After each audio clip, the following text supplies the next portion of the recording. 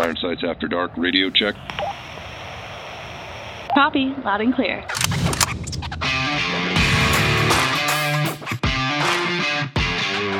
Welcome to Iron Sights.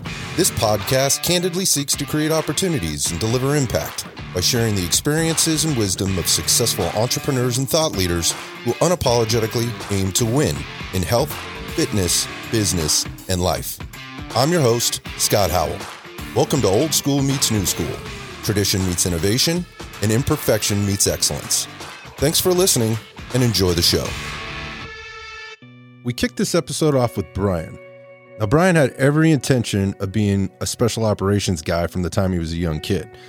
It just so happens when he graduated high school, the global war on terror was at its absolute height. So through an interesting set of circumstances, and let's just call it a rather comical and naive approach to achieving his dream, Brian tells his story of how he started his path and his career in special operations. He talks about his influences, the ups, the downs. Listen to this. So I graduated high school May of 2003, and I entered the Air Force November of 2003. Okay. So right out of high school, bam. And I get the question a lot, like, oh, how did you know you wanted to go to the military, blah, blah. I mean, ask anybody from my kindergarten class, and they all would have said he's going in the military. I don't know what it was. I was just attracted to it as far back as I can possibly remember. Family in it? Just distant relatives. My grandfather was in the Navy. My dad's side uncle was in the Army. But was that an influence? No, I don't know. I don't know if it was. I was just attracted to the Hollywoodism of the military or whatever I had seen based on whatever. I don't know. I honestly don't know where it came from. It just was always there. So I'll touch on this because this is very important. Again, another question I get is, well, why the Air Force? Okay, so I already knew I wanted to go into, and I'm going to say special fill in the blank because there's so many special forces, special operations, blah, blah, blah, blah. There's so many of the soft special operations forces. There's so many under that category, under the umbrella of Special Operations Command. Anyway, so I say that to say I didn't go into the Air Force to travel. I wasn't going to go in the military to go to school, the GI Bill, refuel a jet, or go into the Army and be a diesel truck driver. No, I specifically was like, I'm going to the military and I'm going to go do some cool stuff. I want to do stuff. I want to be special fill in the blank. And again, at that point, I was in high school. I didn't know crap about the military other than what I've just read and seen. So, yeah. So the biggest hyped up special fill in the blank is Navy SEALs, right? Because they have 8,000 books, they have 8,000 movies. They are popular. The list goes on, right? So they have nice hair too. Always nice as JP. Cool gear. So, as an 18-year-old impressionable kid, I was like, Dad, we're going to the Navy recruiter. He's like, all right, let's go. Went to the Navy recruiter. And again, this is 2003. So I'll talk about why that's important as well. So I went to the Navy recruiter and I was like, hey, I want to be a SEAL. After the guy stopped laughing at me because I was like $140, I played soccer and ran track in high school, I'm gonna be this Navy SEAL. And he's like, cool. All right. Well, you're going to have to sign this contract to go open general, and Navy's going to put you at the needs of the Navy. You'll probably be on a ship for a couple years. And then, I don't know, 2-3 years, you put in a package. And if you get accepted, then you go to BUDS. And if you pass BUDS, you got a 2-year selection course before you're on a team. And I'm like doing the math, and I'm like, so 6, because again, the global war on terror is in its heat, right? It's heating up big time. It's 2003, the end of 2003. So 2001 happened. I freaking just like all of us probably, I watched it happen. My teacher brought in a big box television, plugged it in, and said, "Everybody watch this. This is history." Mm-hmm. We watched it happen. That I was already going to go in, but that just solidified I'm doing special operations to some degree. So, anyway, so the Navy path, he's like, and I'm like, all right, it's going to be 6 years before I see any combat overseas or whatever. And that, like I said, that's what I wanted to do. That's why I wanted to go in. So I was like, all right, cool, man. I'll hit you up later, maybe. So we walked out of there, and I was like, all right, what's the next most hyped, coolest thing? Again, I'm 18. I don't know crap. I'm like, Green Beret, boom, Army recruiter. I walked 5 feet right into the Army recruiter door, like most recruiters are right next. I don't know why they do that. So I walked in there and I'm like, I want to be Green Beret. After the guy stopped laughing, he's like, all right, cool. You're going to sign this contract. You're going to go in as whatever. You're going to be a cook, whatever you want to do, or not whatever. I want to do whatever the Army wants you to do. Whatever I want you to do. Exactly. Right. And he's like, But if you go infantry, this will fast track you. And I'm like, oh, sweet, we're getting somewhere. He's like, yeah, you go infantry, 2-3 years. You apply for Ranger school. If you get accepted, then you go Ranger school, then you get Ranger battalion, and you do that for a few years, then you put your package in for Green. Same story as the Navy. So I'm like, all right, 6-7 years before I'm doing anything cool, right? I'm like, beat it, nerds.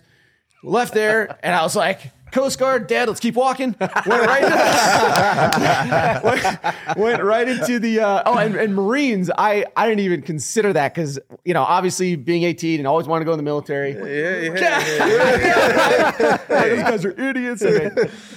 Cat's out of the bag. Jerry's a Marine. He'll get into that later. That's why he can't spell. But so I didn't even consider them. Right, blew past the Coast Guard door and I was like, what am I going to do? And at the time, my sister, who's 2 years older than me, was already in the Air Force. So I was like, kind of like at an impasse. I'm like, I don't want to do the Navy. I don't want to do the Army. It's going to take way too long to do anything fun. And then we rolled out the other two branches. There's one left. There's Air Force. Didn't even consider it. I was like, well, I guess I'm going to college. Better start, working out that liver. Bummer, dude. Right? And, so of course, my sister, 2 years older, she's in the Air Force. I'm just graduated high school. We have a good relationship, and she knows my struggles. And she's like, hey, so I was looking up special operations and I found this pamphlet and the Air Force has something kind of like Navy SEALs. And I'm like, cool. I'm still going to college, because you hear Chair Force and, you're in the Air Force, you're a pilot, you hear all this garbage, So yeah, can we pause for a second? Because I hear that a lot too. And I think this is going to surprise people. Like anybody that I've talked to ever that was in any other branch of the service, like the redheaded stepchild is always the Air Force, right? 100%. It's always the Air Force. So did you already know this at this point? I mean, I think I just heard you clown on the Air Force, previously. Oh yeah, I knew the reputation. Okay. I also knew the Coast Guard, which is why I went past it. Okay. Well, military branch? Air Force? Coast Guard. What? Coast Guard? Coast Guard? Military branch? That's still to be determined. No, I love all my guys and girls. Okay, I'm fucking with you guys. Okay. Space Force is where it's at now. All right, so Sis tells you that, hey, they might have some special operations in the Air Force, and you're like, nah. No. So here I am, doing college applications, and I'm looking for them in the mail, return letters, and I see one from my sister. I'm like, all right, cool, whatever, open it up, because back then, there's still snail mail, and there's this pamphlet. And it says USAF Combat Control and Pararescue. And I open this up and I'm like, whoa, there's dudes jumping out of planes. There's dudes coming out of the water, with camo on their face and all these cool weapons and shit. And I'm like, what? So I go over to the, dial-up internet in 2003 and jam that in. And, AOL. And I was just blown away. I was starstruck, right? I'd never even heard of these guys. I just said Air Force Combat Controller, I bet 98% of the audience has no clue what that is, right? Well, we'll talk about that. Yep. And so kind of like JP and I were just talking business a bunch over dinner, and we're talking about marketing, advertisement. It's because there's no marketing or advertising for combat control. Nowadays, there's a couple things, out there, but again, we can get in that later. Nobody's doing any movies or on combat controllers or video games. Whoa. We got one movie. Which one's that? Transformers. Oh. Bring the rain, says Tyrese with his red beret. How proud Brian is. So proud. Hey, I'm not necessarily proud. I'm just saying we got one. Transformers holds up, though. It's a great flick. Okay. So anyway, I'm like, all right, cool. I guess I'll go to the Air Force recruiter. I showed the Air Force recruiter the pamphlet, and she looks at it. And immediately I can tell she's never seen this pamphlet. Like, huh? Where'd you get this? And I'm just like, oh my goodness, this is going to be a nightmare. Anyway, long story short, the Air Force in 2003 at that time was the only branch of the service that allowed you to go direct to their special operations training and start right off the bat.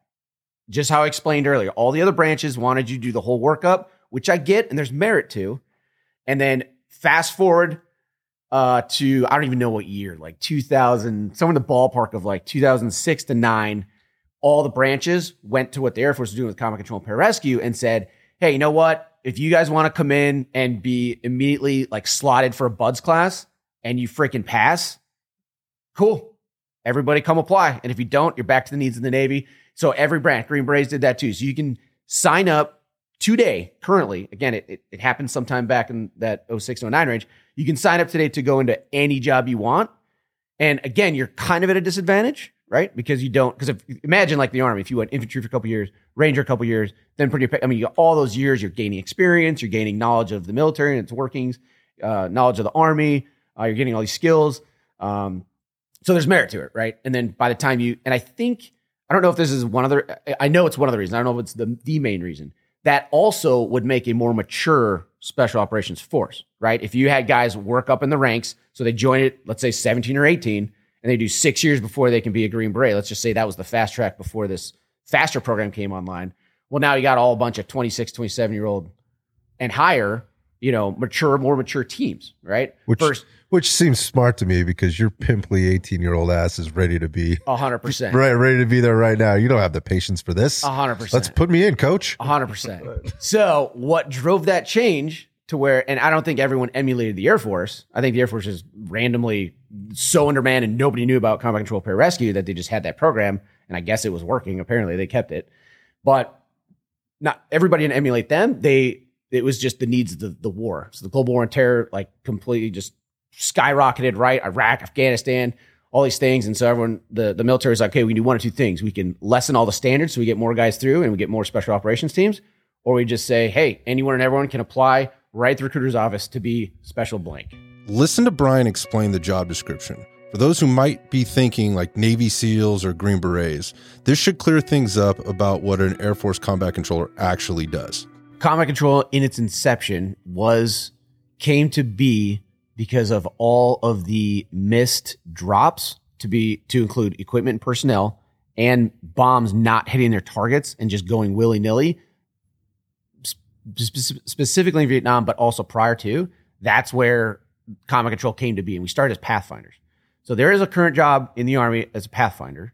I don't know exactly like all the things they do, but they do a lot of that, like battle tracking and like making sure things are in the spot it's supposed to be in. Right. So the Air Force, oh man, I'm trying to summarize this because you can go so far into the weeds with the history of all this stuff. So combat control used to be the pathfinders. And then that was back when there was Army Air Corps. The Army and Air Force were not separate entities. Then the second they broke off, Army took the pathfinder and Air Force said, well, we have guys that can do the same as what you can do.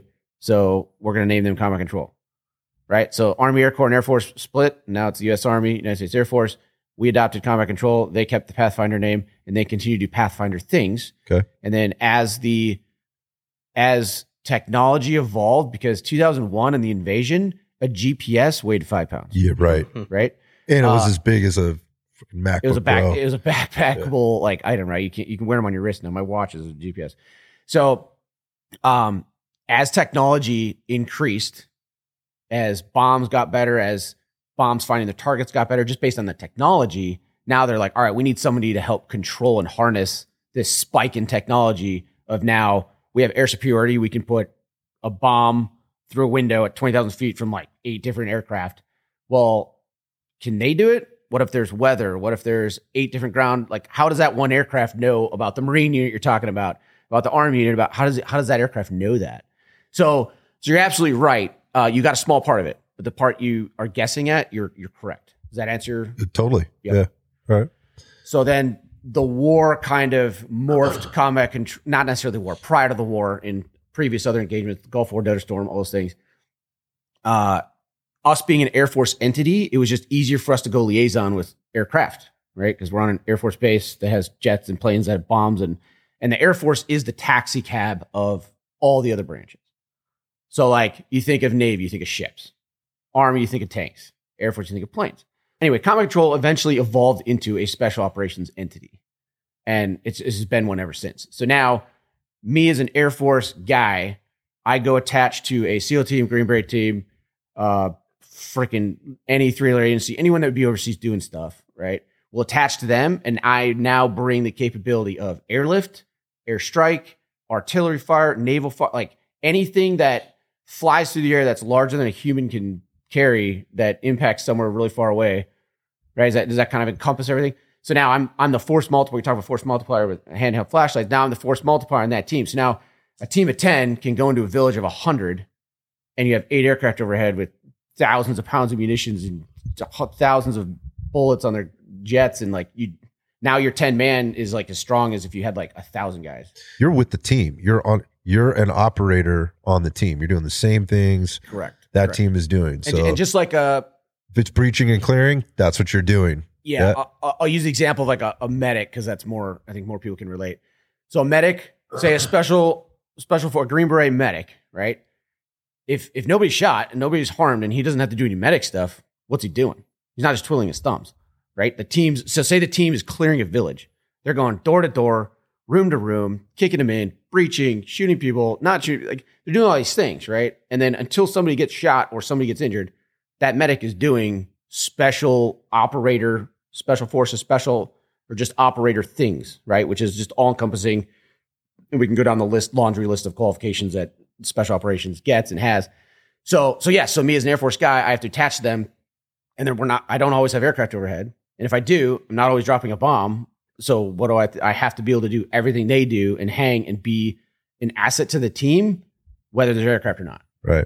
It used to be like when the war first started, it was one PJ, right? So a special forces medic, special operations medic, and one combat control would attach to whatever team, whatever special operations team, right? And now the PJ is the primary medic and I'm the air guy, even though we both run through the house with them as well.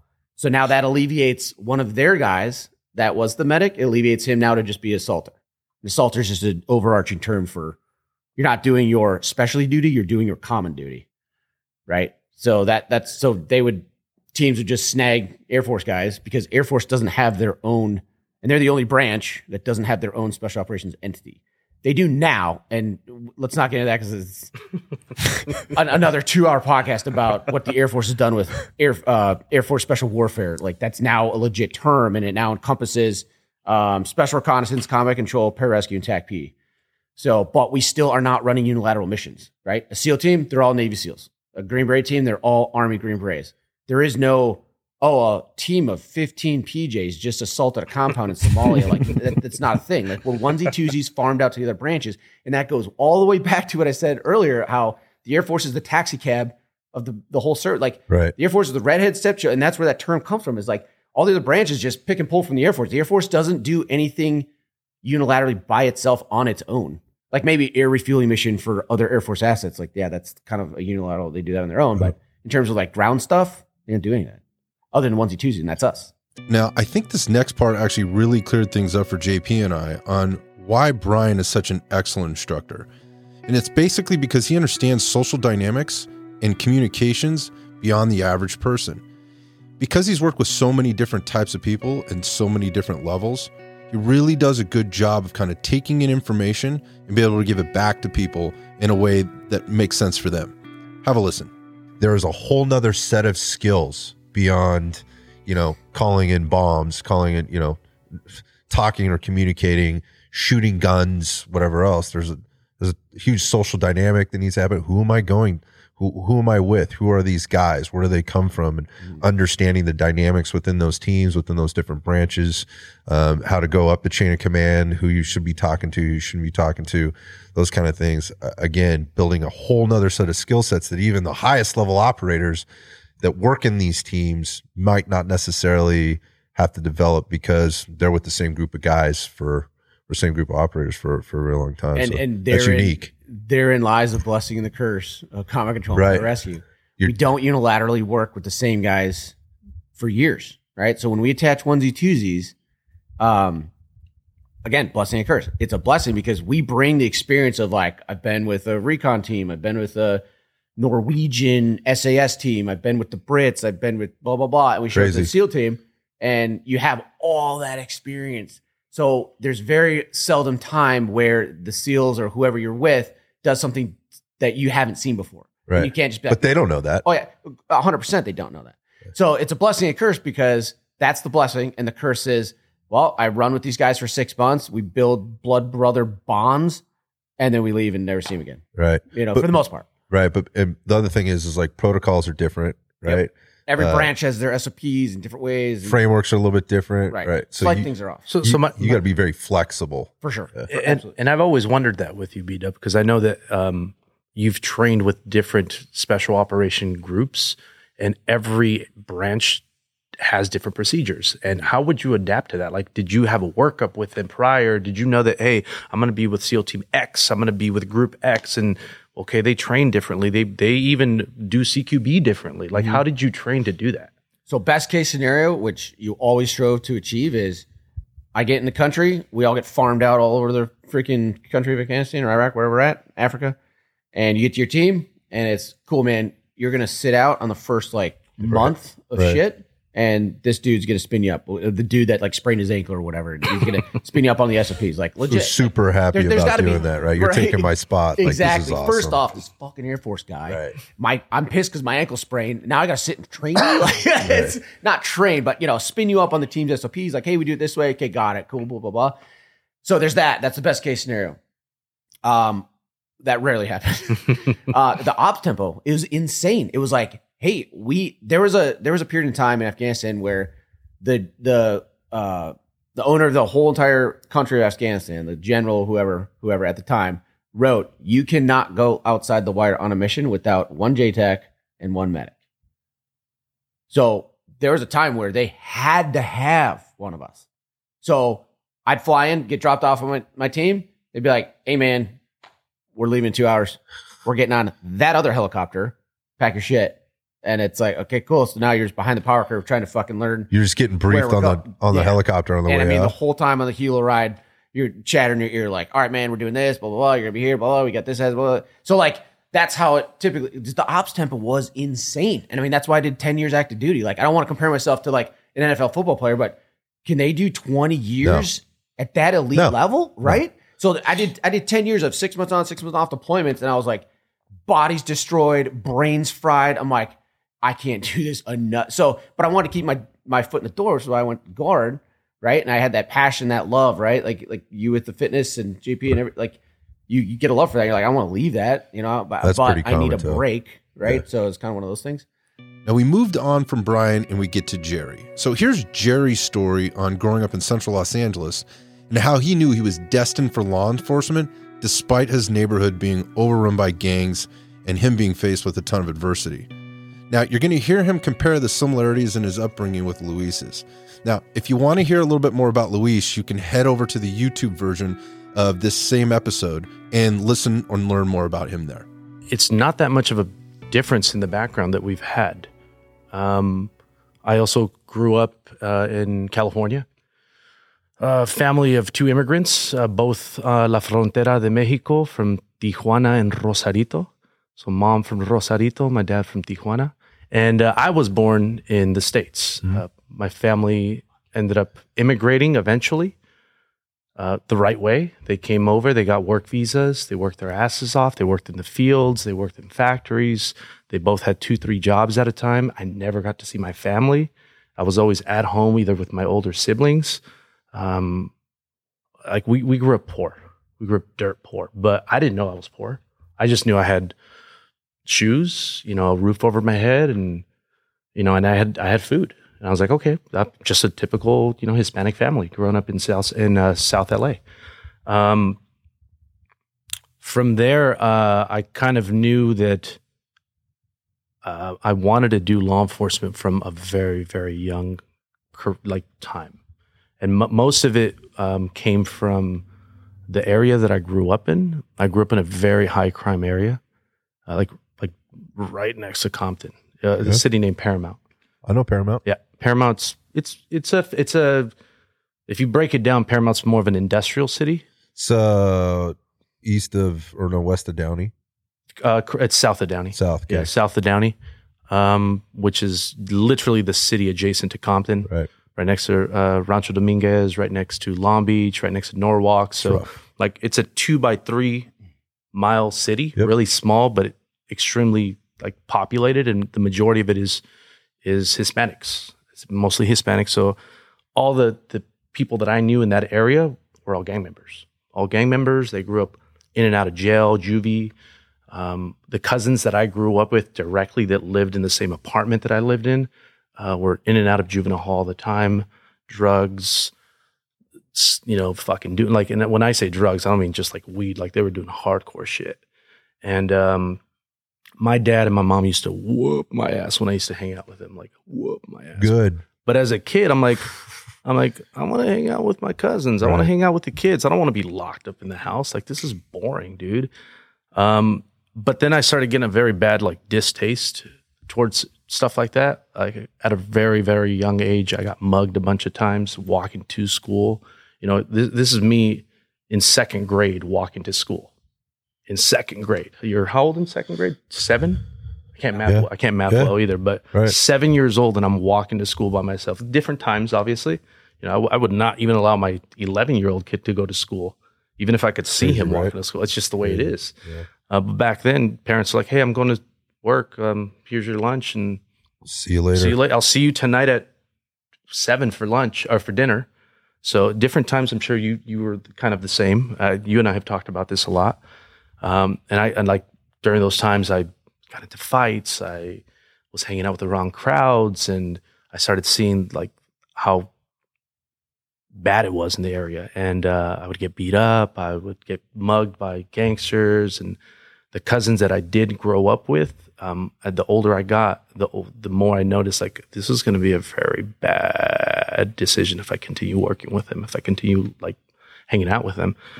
What I found the most interesting about Jerry's story is what he tells us next about his why behind becoming a cop. This one surprised both JP and I, because this story very easily could have gone another way. Listen to what he has to say. One of my cousins, he goes, "Hey, we're going to go to a friend's house." And I want to say I was like 9 or 10. He was like, "We're going to my friend's house." He was like 2 years older than me. And he goes, "Hey, carry this stuff." And he gives me something. And I look at it, and it was an ice pick. And I go, "There's no ice where we're going." And he goes, "Just put it in your pocket. It's cool. Don't worry about it." I'm like, "All right, cool." All right. And this is like 10:30, 11 o'clock at night. Walking down, we get hemmed up by local sheriffs. Code 3, turn on their lights. Bunch of 10-year-olds out of what time of night? Like 10:30, 11 o'clock. Right, and then in that neighborhood. Yeah, right? In the hood. And we're like, okay, hems us up. And I had the ice pick in my my hoodie sweater. This is not going to end well. And I have it right here tucked in. And when he said, "Hey, put your hands on the hood," I did this. And for some reason at 9:10, I go, "Okay." And the ice pick flies like 10 yards that way. Shit. And the lights were on, siren was on, so he didn't hear it, he didn't see it. Get hemmed up. And I remember he's like, "What the fuck are you guys doing out here? Like, you should be home. You should be ashamed of yourselves, blah, blah, blah, blah." And my cousin's just giving him lip.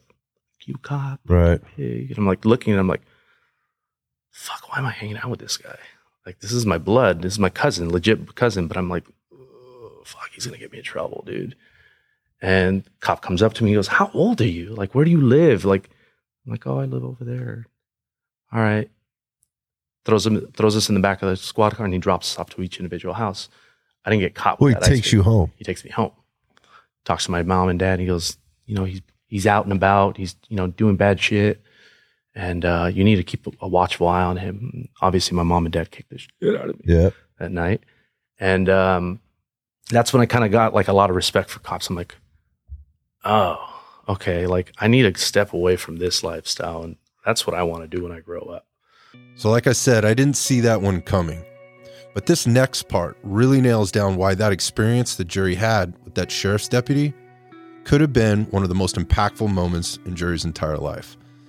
So he goes on to talk a little bit about chasing his dream and what he found out along the way, and that he was going to need to make another stop along the way. And that stop was the U.S. Marine Corps' recruiting office in South Central Los Angeles. I've already been exposed to so much crap, and if I don't have something that drives me towards that end goal, like, I'm going to get in trouble. Caught up in it. I'm going to get caught up in it, and I don't want to stay here. And I'm like, okay, what do I do? And I started talking to my friends, and my friends like, "Join the Marine Corps." And I was like, "What the hell's the Marine Corps?" Like, "Oh, it's the military." I was like, "Oh, like the Army?" And they're like, no, it's the Marine Corps. I'm like, okay, like, where do we go for this? "Oh, we got to go to recruiting station." I'm like, "All right, cool. Yeah, sure." I had no idea like what the Marine Corps was. I didn't know anything. Wow. I just knew the Army and the Navy, because my cousin had joined the Navy when I was younger too. But that's all I knew. Like, I knew there was Army and the Navy. I was oblivious to everything else. So I went to a recruiting station. They were busy, went back home. And then recruiters started showing up at my house, and the dude was wearing dress blues. Pretty sharp. You're like, oh, cool, dress blues. Those are cool looking. Young, impressionable. Young and impressionable. That's what it was. And it's a ploy. They want to impress, the kids and whatnot. And I'm like, oh, that's the Marines? Like, okay, like, what is that? And I talked to the recruiter. His name was Sergeant Pedraza at the time. He took me to the station. He took actually like 6 of us from high school. There's like, we're all 6 friends. That we knew each other. We went to the same classes. We all grew up in Paramount. We went and we signed up. And at 17, at the time, you still needed your consent from your guardian or your father. So I told him I wanted to sign up, and he says, well, I need your dad to sign on this. I go, okay, well, let's go talk to my dad. My dad's going to be totally fine with it. And my dad goes, que la chingada no. Which means hell no. I'm like, well, why not? He goes, well, no. I already lost your mom, and I'm not going to lose you too. Oh, wow. And I'm like, how the hell are you going to lose me? I'm just going to join the military. And he goes, no. The Marines, you go and die. I'm like, I was still oblivious to what the Marine Corps was. I just thought I was joining the military. And I didn't know like there was jobs and different occupations and MOSs. I had no idea.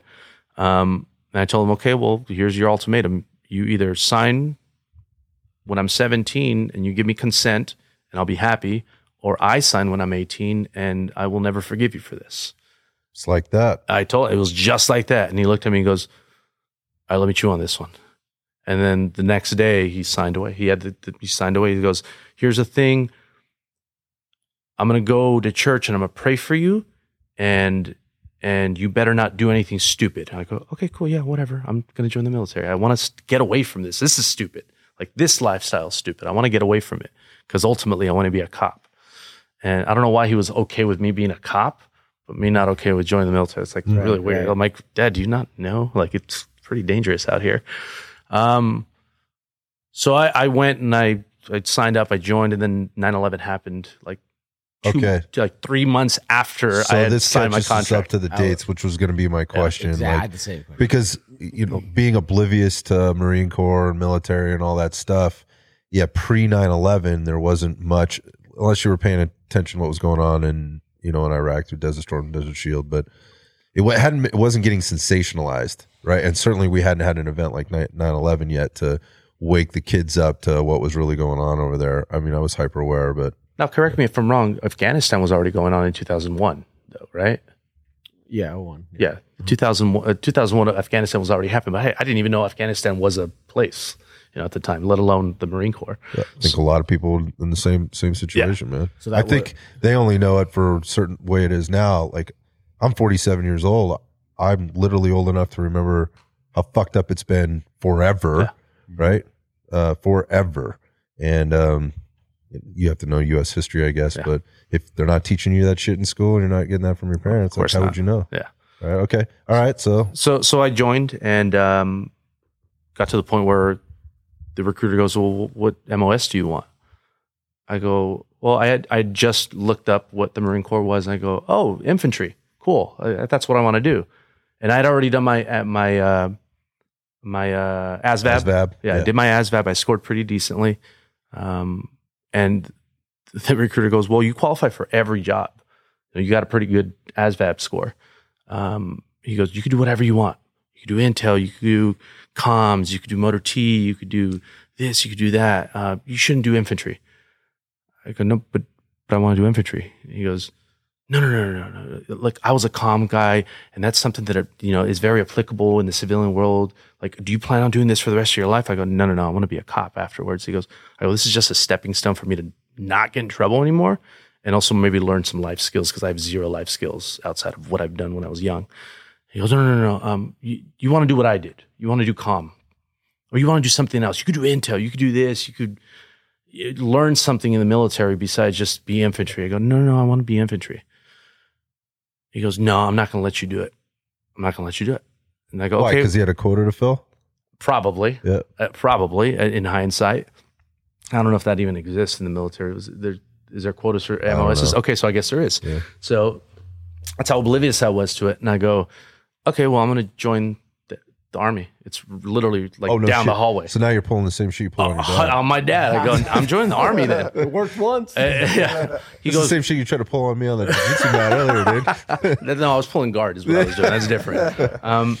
So I'm like, okay, I'm just going to join the Army. And I walk out and he runs out. No, Jerry. Okay, I'll tell you what. You want to join the infantry. Okay. Chew on this. Go open contract. And more than likely, they'll choose you to be infantry. Well, what I didn't know is that open contract is whatever the Marine Corps wants you to do, whatever their needs are. I'm stupid. I'm young.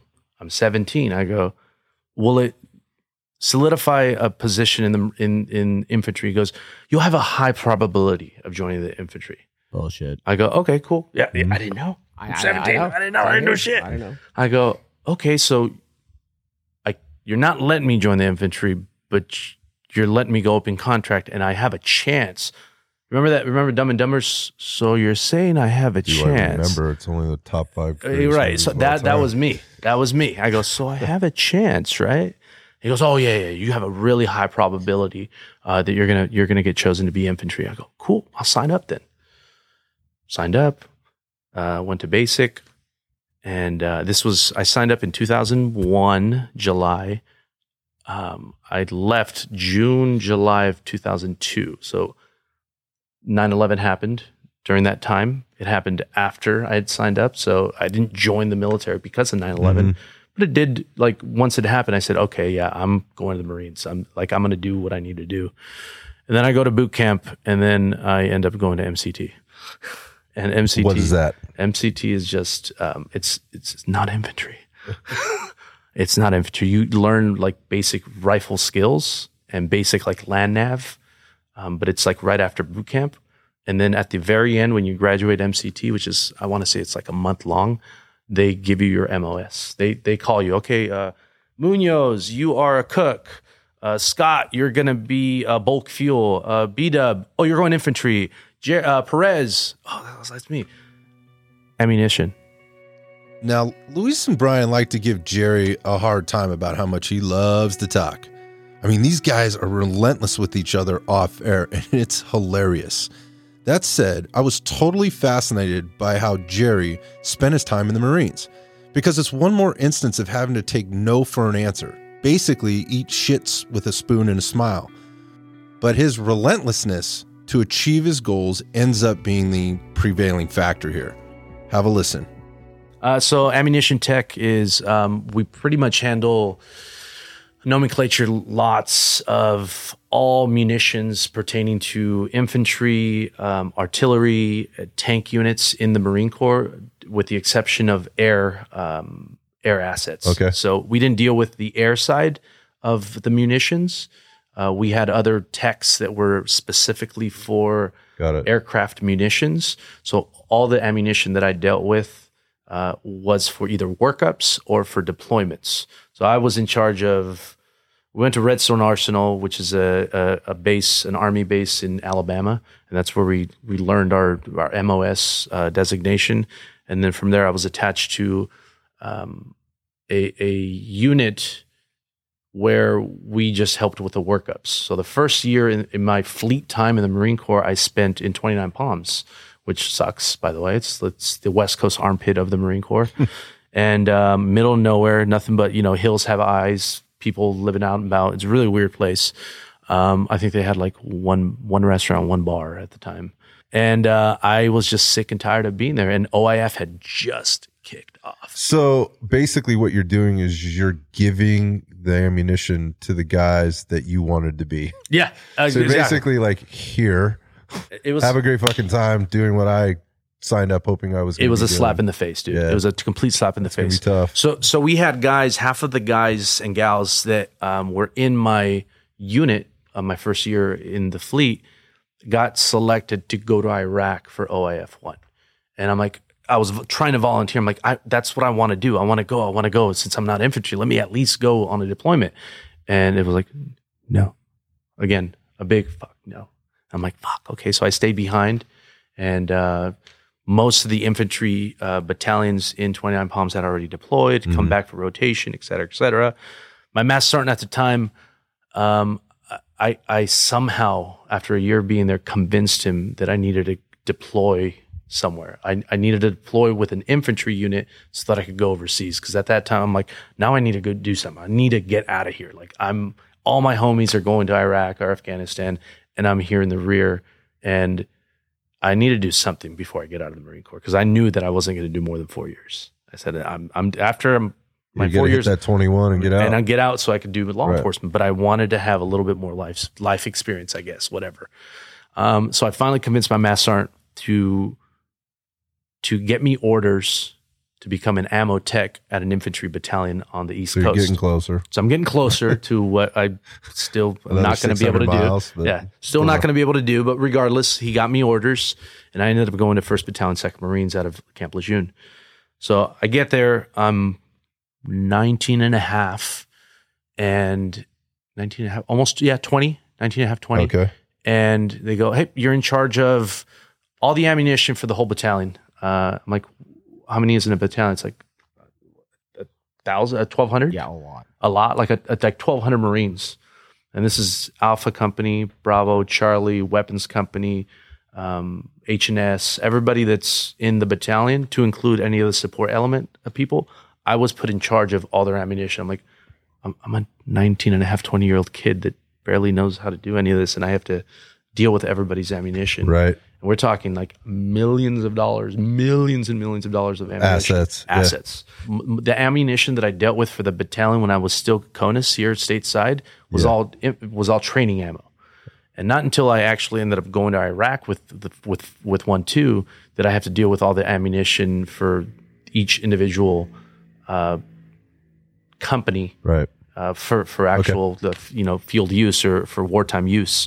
But I was out there with every single company during their workups, supplying them with what they needed. But I only dealt with the top dogs of each company, I guess. Okay. And again, I only answered to a handful of people: my gunner and my battalion commander, which was a lieutenant colonel. So you're dealing with people at an executive level. Correct. And finally, Jerry gets to go blow some shit up. But for you gun guys, listen to what he's actually blowing up. It's absolutely heartbreaking. I mean, I almost lost my mind. We ended up going to Iraq 2005, 2006 with the 22nd MEU. So we actually got on naval ships, passed through the Suez Canal. Before that, we went to Djibouti for a little bit. They did some workups. 22nd MEU had 1st Battalion, 2nd Marines, some RD units, or battalion, some tanks with us, some other elements like special operation elements, mostly recon Marines, either Force Recon or I don't remember if it's Force Recon or Recon, which is a little bit different. And we ended up going to Iraq. Originally, we weren't supposed to go to Iraq. It was supposed to be a Westpac tour. We were supposed to stop at all the different countries, big ports and whatnot. And they said, nope, we're going to Iraq. And we stopped in Kuwait. From Kuwait, we got on airplanes. Yep. And the Air Force, thank you, taxi. You're welcome. Flew us into the Anbar region. Okay. And then we went to our separate FOBs for almost 6 months. All right. So you finally got your deployment. I got my deployment. I wasn't infantry, but I was attached to an infantry battalion. So I guess it was better than nothing. Yeah. So came back after that. Knew that I wanted to. I was at 21 already at the time, almost 22. So I said, okay, life experience. I'm at least 21. Let me apply for a police agency. And the only police agency, even as a child, that I ever wanted to join was LAPD. Yeah. I was broke as hell, though. Came back broke as hell. Didn't have any money. And I said, I got presented with an opportunity. And they said, hey, why don't you go overseas again to Iraq as a civilian contractor this time? I go, okay, doing what? And they go, blowing shit up, dude. Okay. I'm like, what do you mean? They go, you're going to be working with EOD guys all the time. You know ammo. You know how to separate ammo, what blows up, what's volatile with what. You know that Red Phos doesn't mix with blah, blah, blah, blah. Right. I'm like, all right, cool. How much do I get paid? About $15,000 a month. And I'm 21. I go, show me where to fucking sign. Let's do this. I go, I'll do this for 6 months. I'm cool with that. LAPD can wait. I'm cool with that. I need some money. I need to be a little bit more liquid. So I went over for 6 months, and all I did was work with EOD guys, like Air Force EOD, Navy EOD. So EOD, explosive ordnance disposal, Correct. for people that don't know what that is. Correct. So went out with the Corps of Engineers. The Army Corps of Engineers had a contract with the civilian company called EOTech, and all we did was demo shoots on ammunition and confiscated firearms, guns. You just name it that was confiscated from either the Taliban or from people. Something that was uncovered in some village somewhere. Somewhere that they weren't supposed to have. So we would do demo shoots every day for 6 months. Legitly, we were just blowing millions of dollars worth of ammunition. And I'm like, how the hell are these guys getting all this ammo? And later to find out, it was like a lot of like shady shit. That's how they're getting all their ammo and stuff. Like we would go into these, they call them magazines. They're pretty much bunkers, underground bunkers where they store ammunition. And when you look at it from the top view, it just looks like little hills. Yeah.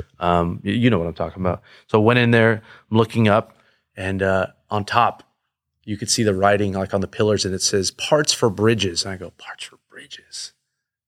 Oh shit, they use this, their illegal funds or illegal equipment that they use or material that they would use to build these things. Looking at other boxes, and they had boxes of MP5s lined up, brand new MP5s lined up everywhere that they somehow gotten into country. Somehow Gotten into country. We're opening up other boxes of ammunition. They had Nazi ammunition. They had shit. World War II, like Nazi stamped ammunition. I'm like, dude, Iraq was like packed full of all sorts wild of craziness, stuff, dude. My eyes were opening up. I'm like, holy crap, dude. Like, Saddam had some crazy shit over here, dude. I'm sure you heard all the stories about walking into like entire like normal Rooms sized full. U.S. bedroom, stacked floor to ceiling with $100 bills. Oh yeah, Yes. And gold bars. Yeah. Insane story. Like read any of the books from the invasion of Iraq or Afghanistan. Out of control. I didn't deal with that. I dealt with Just the weapons, and the ammunition. But now I'm with all the firearms experience, like that is more interesting to me now. You know, I was like, I'm looking at this. I'm like, I wish I have. This is a full auto MP5, dude. And they had in the box crates, Yeah. beyond the eye could see of just brand new MP5. And you blew it up. And I had to blow it up. Stuff that was supposed to be used for humanitarian purposes. There was one crate. It was funny. I'm looking at a box full of crates, and it says typewriter parts. I go, we're blowing up typewriters? And I open it up, hand grenades. I'm like, what the hell? Typewriter parts? These are not typewriter parts, dude. I'm like, oh, you shady little guy, you. Anyway. So you're working as how long does the contract work? So there were 6 month stints. You would do 6 months, and then you had the choice to come back or go to, if you wanted to go to, I don't know, Dubai, or if you wanted to go to London, or you wanted to go anywhere, they would send you out there. You could have fun and then come back. Wow. So most of the companies that were out there with us, because remember, I wasn't doing like gun stuff out there. I was blowing shit up. So we had contractors protecting us. We had like Triple Canopy. We had Blackwater. Gotcha. We had Cochise. Cochise was another one, right? Cochise, I think, was another one. We had guys protecting us, and all they did was pump iron, eat, and watch the wire for us. Right.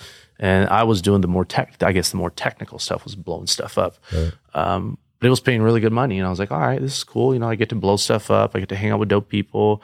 I get to work out and eat for free. And then I go home after 6 months, makes lots of money and go home. And I made my money, and I said, I don't need to really be here anymore. And when I made that choice, as I was signing my end of contract out there, Saddam got captured. And I'm like, oh, I definitely don't want to stay here then. I definitely want to leave country. Yeah. So I left country, came back, applied for LAPD. Yeah, there's a transition here at some point. Yeah, right? Applied for LAPD, and they said, all right, it's going to be a little bit of wait. I said, okay, I'm just going to live my life. I have money in the bank. I'm just going to relax for a while. Finally relax for a while. If you're wondering if Jerry ever actually did become a cop, well, this next clip, it answers that question. 2007, joined LAPD. I went to the academy, did all my stuff, was assigned to South Central for my probation, passed my probation. From probation... You're back home. I'm back, pretty much back home, yeah. After probation, one of the sergeants had hit me up that did time with me during probation, and he was already working a different unit. And he goes, "Hey, Jerry, we're opening up this brand new specialized unit. And all we want is like young cats, like fresh out of probation." I go, "Okay." Well, and I already knew this sergeant. I really loved him. He was a really good guy. He took me under his wing. And he goes, do you want to do this? I go, "Well, what do we do?" And like, "All you do is obs work, dude. Like, you don't handle any radio calls. You don't have to answer to anyone except for us and the watch commander. And all you do is stop assholes all day." I'm like, "So you assign, where are we assigned to?" Like, "Oh, that's the catch. Like, captains bid for you. Like, we work in 21 geographical areas in LAPD. There's 21 different areas. Massive. And each captain says, "Oh, we have a problem on this corridor. We have a problem here with homicides or with carjackings or whatever." And they bid for us and they send us to those problem areas for 3 days. Sounds like Brian. Sounds like Brian's job. Fun, dude. Go. Yeah, it was fun. So for a year and a half, I was assigned to this specialized unit. And all we did was every Thursday, Friday, Saturday, the really nice times of the week, during night shift for 10 hours at a time, sometimes 12, they would assign us to the problem areas of LAPD.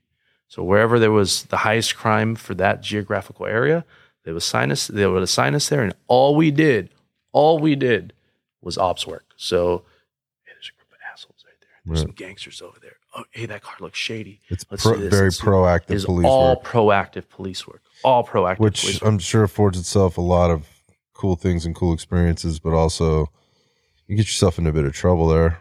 I mean, yeah. That's going to be one of my segues in a second. Yeah. But yes, 100%. Okay. So get assigned to that, and about a year and a half into it, the unit had already been 2 years old. They got to rotate you out of there, right? Well, no, not necessarily. They just disbanded the whole unit. Oh, okay. Because the mission of the chief at the time Changed. had changed, and he said, "We need to beef up patrol. So here's 115 officers that are about to be out of a job. Not like out of LAPD, but out of their unit. Special unit, yeah. We go, okay, well, where are we going? There's 21 geographical areas, and I don't want, freeway therapy. I don't want to drive an hour and a half to my location and another hour and a half to come back. And they go, "Well, put your wish list in." All right, cool. Well, I want to work in Watts, or I want to work in South Central. So I put my 3 areas in, and I was one of 4 guys out of 115 that ended up going to where they really wanted to go. Very few got their location. Things are starting to look up for Jerry. Yeah, right. So I finally went somewhere that I wanted to go. So I ended up going to Watts. And from 2010 until 2017, I worked patrol in South Central. As we wrap up Jerry's background, both he and Brian talk about why people like them are so drawn to the work that they do in law enforcement or the military. This is definitely a common thread between these two guys, but to be honest, I see it as being a common thread between just about anybody that's worn a badge or served in the service. People might find this really odd that people want this kind of work. Like there's a drive to do this work. And that might be an interesting or a hard mindset for people to understand.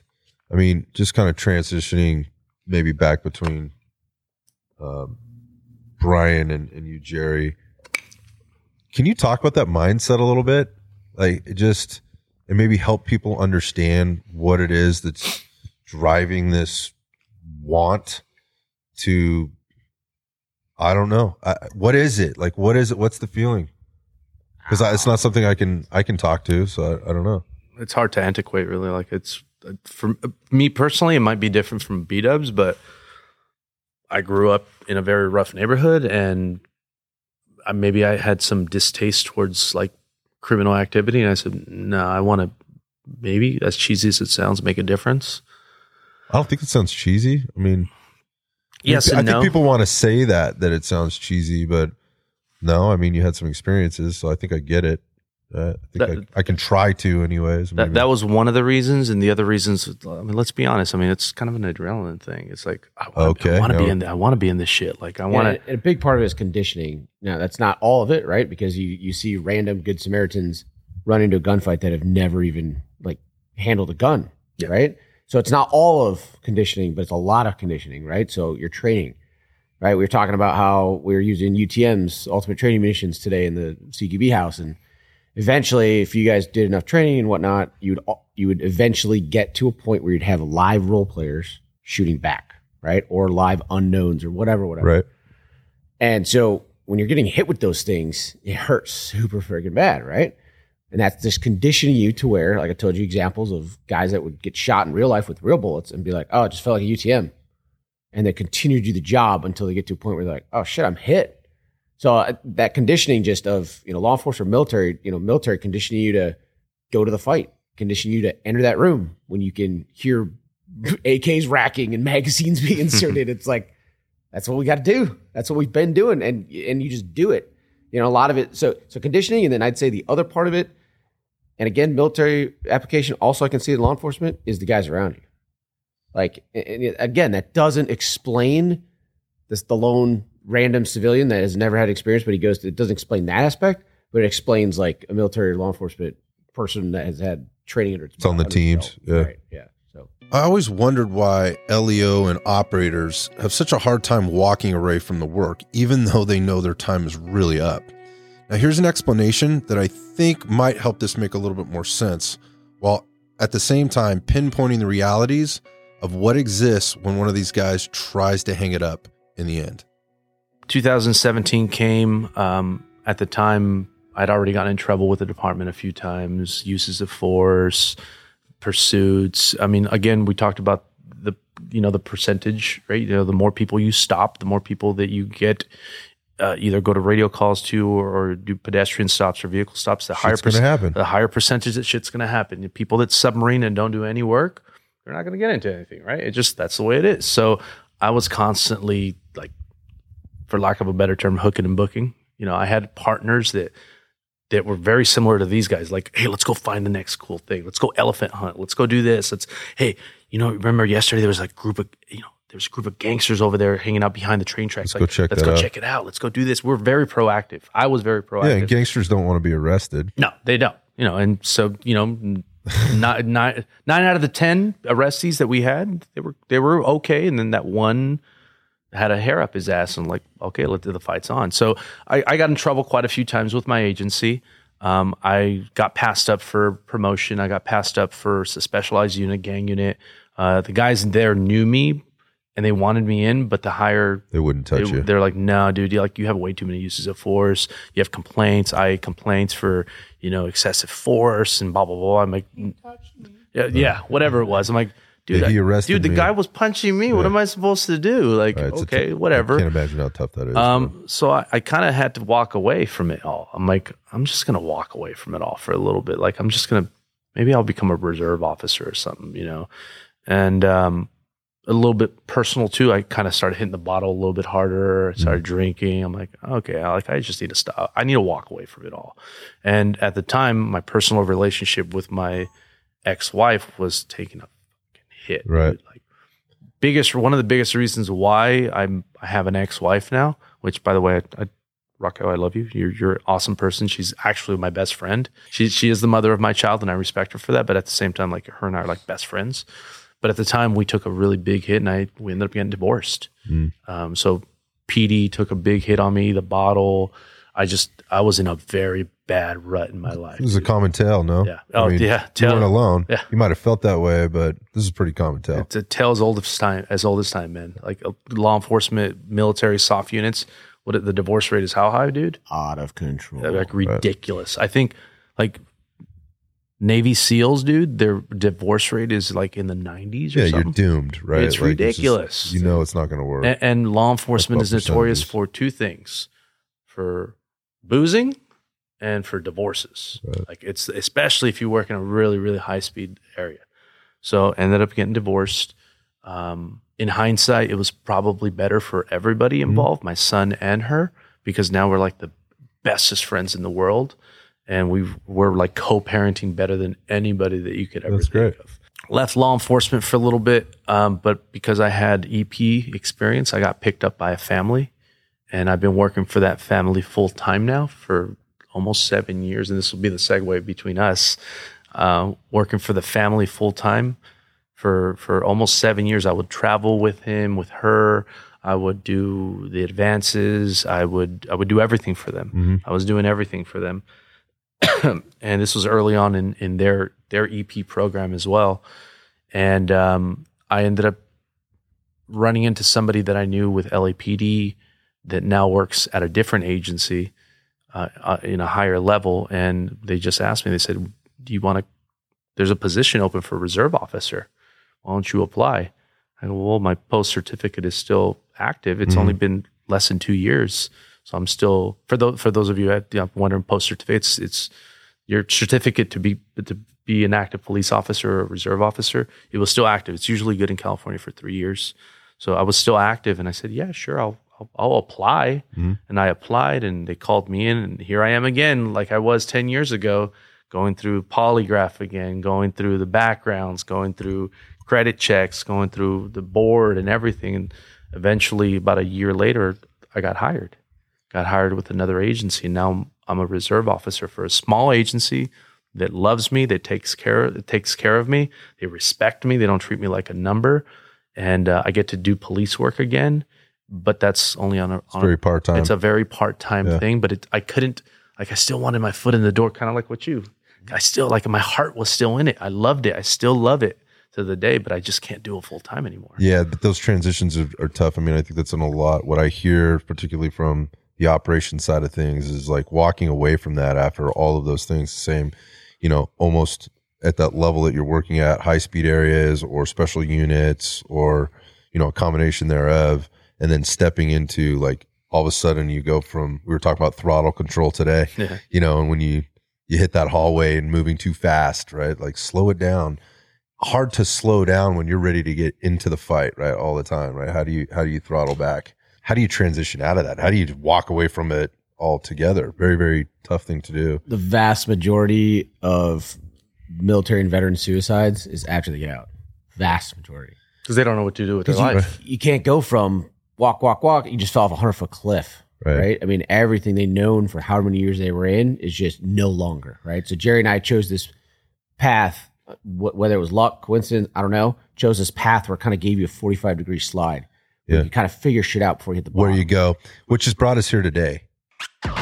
Thank you for tuning in to this episode of Iron Sights. If you enjoyed our conversation, you can support our mission by hitting the subscribe button, leaving a review, and sharing the podcast with a friend. I'll see you on the next episode.